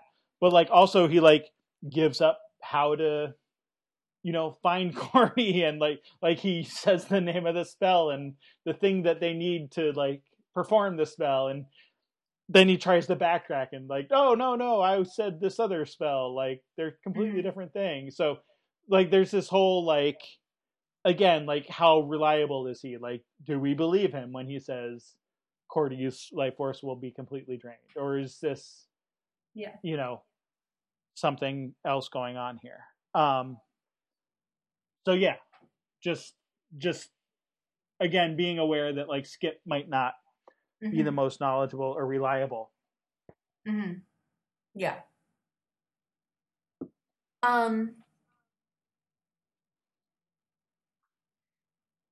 So to kind of like bring in Connor, you know, so she's getting him to sort of take care of everything, as, you know, they have been doing. So like he finds them a place to stay, he's going to protect them, he's going to get the supplies, including an innocent virgin, you know, like getting everything sort of ready, right, for the big day. There's something, I don't know if there's an element that's not quite, I don't know if I'm not getting something or if it's just not really working for me or what. Cordy's sort of speeches about moral relativism. And like the fact that Connor is hesitant, but basically goes along with them. And does by the end, like fully go along with them. Like he, you know, lets her sort of kill the girl and do the spell. Even if he's conflicted about it, he, in the end, like she convinces him. I find that a little hard to sort of accept. And I know that Connor's kind of a dumb teenager, but like, you know, the speech is about there literally is no such thing about good, you know, no such thing as good and evil, and it's all just about you taking care of yourself, and those people, you know, like all of our friends like really just hate us and don't want us to be happy, whatever like spin she puts on it. It's like so far away from Cordy, you know, like is there any relationship anymore between, you know, what this Cordy is saying versus the old Cordy, that like I find it a bit tough to not see like why Connor shouldn't be like resisting this more. And I mean, and he is a little bit like he kind of wants to like even he's willing to give Angel the benefit of the doubt of like maybe Angelus was manipulating them to attack you, and you know, like maybe it's not really his fault, and like how can I kind of reason my way out of this? Like there are some of those internal arguments, but like in the end he decides to go along with her and sort of, I don't know. What do you think? Yeah, I agree. Okay. So I guess the arguments just don't seem particularly sophisticated. Beyond like the sort of ick factor of Cordy and Connor, like from the beginning, right? Yeah. Like even just like, okay, like we accept that, yes, that is icky and like whatever. Right. Like put that to the side. Putting that to the side, like I feel like a big problem with like Connor's character, like the way he's written, like is just that like, yeah, they don't ever give him sort of there's too much of a back and forth with like how they actually treat his character. Is he like if he's totally at like Cordy's whim and whatever, that's fine. But I feel like on the one hand, the writers sort of acknowledge it, like, okay, he can think independently when he wants to, or like when we want him to. But right. Like at other times, he like totally write him in such a way that he can't like he just can't think for himself, that he doesn't think for himself. And so like I just don't know that they ever give him like right a real like clear point of view. Yeah, like they just never really like commit to like one way or another of him acting. And so it's, I don't know, I just feel like they just do a really bad job of defining what his character is, and so he becomes sort of like this thing where, do we want him to listen to Cordy this week? Okay, sure. Do we want him to sort of like be a part of the Angel team this week? Okay, sure. Let's do that instead. Right. Right. And Angel's line about Connor's confused again. It's like, okay, that's clever, but like that's actually like a problem in the writing as well as a character flaw, you know? Yeah. It's like we need Connor to like break in and save Cordy this week. So this week he's listening to her and not being part of the team. And probably the Connor stuff is the bigger problem, but I do think that they could have mitigated that a bit if the Cordy stuff were better. Like if she had an argument that was somewhat convincing, you could get away with what's causing the confusion for Connor. But I think the fact that he is kind of wishy-washy, and then you hear what it is that she's saying, and it's like, it's just so obviously wrong that it's even harder, I think, to really understand what it is that he's sort of torn by. So, you know, I think that's been true for a while, but it jumped out to me the most in this episode of like, okay, like I'm getting a little bit it's testing my willing suspension of disbelief a little bit. Yep. Yeah, no, I think they definitely, I agree with you. Like, I think overall Connor's character is just handled badly, and I think it's part of that unwillingness to just commit to a storyline, what he is and who he is. Yeah. Right. Darla shows up. Is there anything to kind of dig into there other than the kind of or angel devil sort of, what's that? Oh, or does she? Or does she? So like, yeah, I think one of the questions here is this Darla? Right. Which is, a valid question, sure. Yeah, I mean, Connor seems to question that, and I think that's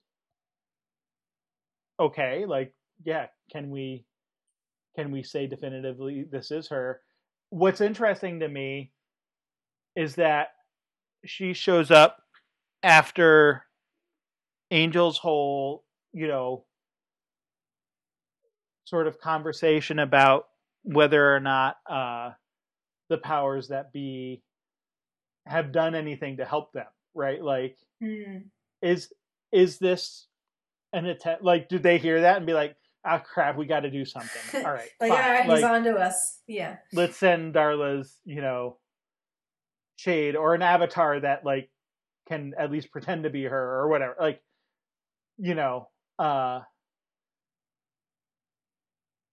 there's maybe, like I mean, I don't know that we ever get like definitively that she isn't Darla. I don't know that we ever definitively get that she is Darla either. So like, sure, I think that's just a question of like, is this an attempt by the powers to like stop whatever the evil is that's coming? If it is, it feels like a weak attempt. Like, I don't dislike seeing Darla again per se, and it is kind of an interesting, dynamic to have like her sort of coming back to kind of chastise her son, right? it's just not the thing to effective convince in Connor. the end. More parental lecturing. That's Sure. that usually works well with him. Yeah. Right. And it's not particularly effective. Even the moment at the end where she kind of becomes like the victim, like even that isn't enough to, stop him from allowing Cordy to do this. Right. So yeah, so he's crossing the line from confused into like active participant in cold-blooded murder. So it's the excuses of, oh, I didn't know what I was doing wrong is sort of a little bit starting to fade away.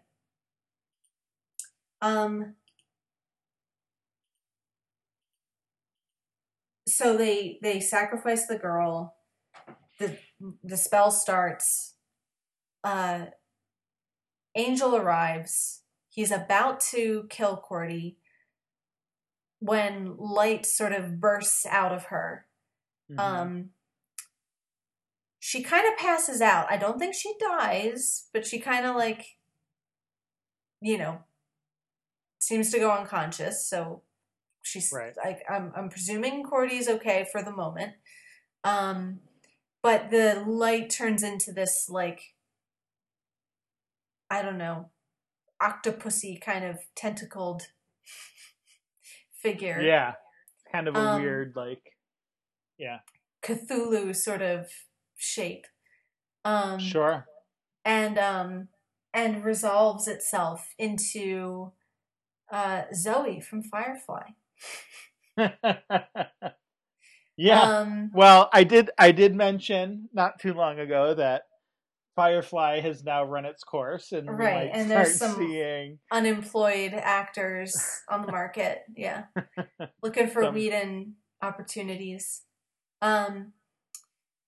Yeah. So, and then he's sort of rushing at her and is sort of stopped dead in his tracks by her, the majesty and the beauty that is Gina Torres, as you would.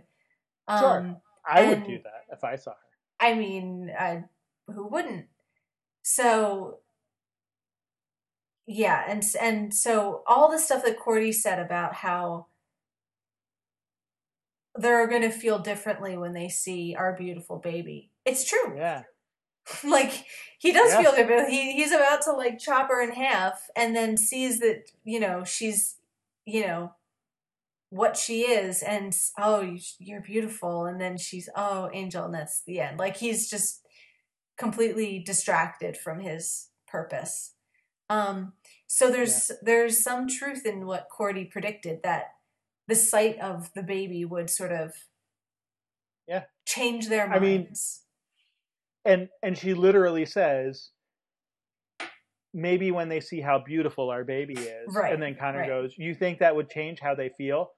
And that's literally what oh my God, you're beautiful, is what Angel says to her, right? So yeah, maybe. I mean there's other like references to it, but that's kind of the most blatant one. Yeah. Yeah. Right. I mean, but like, okay, what does that mean? The sort of tentacle shape. Is this just a disguise that is wearing? Why is the baby like a fully grown beautiful woman rather than like a baby? Yeah. Is this all good questions? Is this baby? I mean, clearly it's related, but like, is it even like is the Beastmaster in this baby somehow? Like, I wonder if Cordy's even still possessed anymore. Sort of, like, is it transferring from one human vessel to another? I don't know. These are my sort of. Well, so the implication, again, recognizing that this is coming from Skip, so Yeah. you know, how many grains of salt can we take it with? Yeah.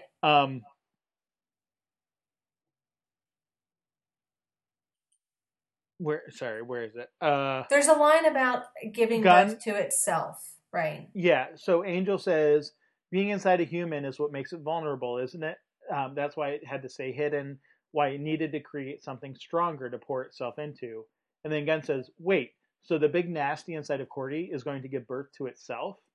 Right. And then, I thought I remembered that. So Skip sort of, well, Skip says, "Circle of life. It's a beautiful thing," sort of giving tacit credence to that idea. Right. So is this the Beastmaster? Like, is this just another vessel for the voice that's been sort of possessing Cordy? Yep. Right. That's the idea. That's the idea. Okay. Then good. That was the idea, that was the impression that I had. So yeah, that's where we leave it. I don't know that I have anything to add at the moment, but is there anything that we didn't cover? No, I think that's it. Cool. So, well, we'll have to pick up with her next time then. Yep. That we will. And knock knock with Doctor Who. But not 4 times. But not 4 times, only twice. And not in reference to anything we've discussed. No. No. All right. Well, yeah, we'll be back next week with both of those. Sounds good. See you then.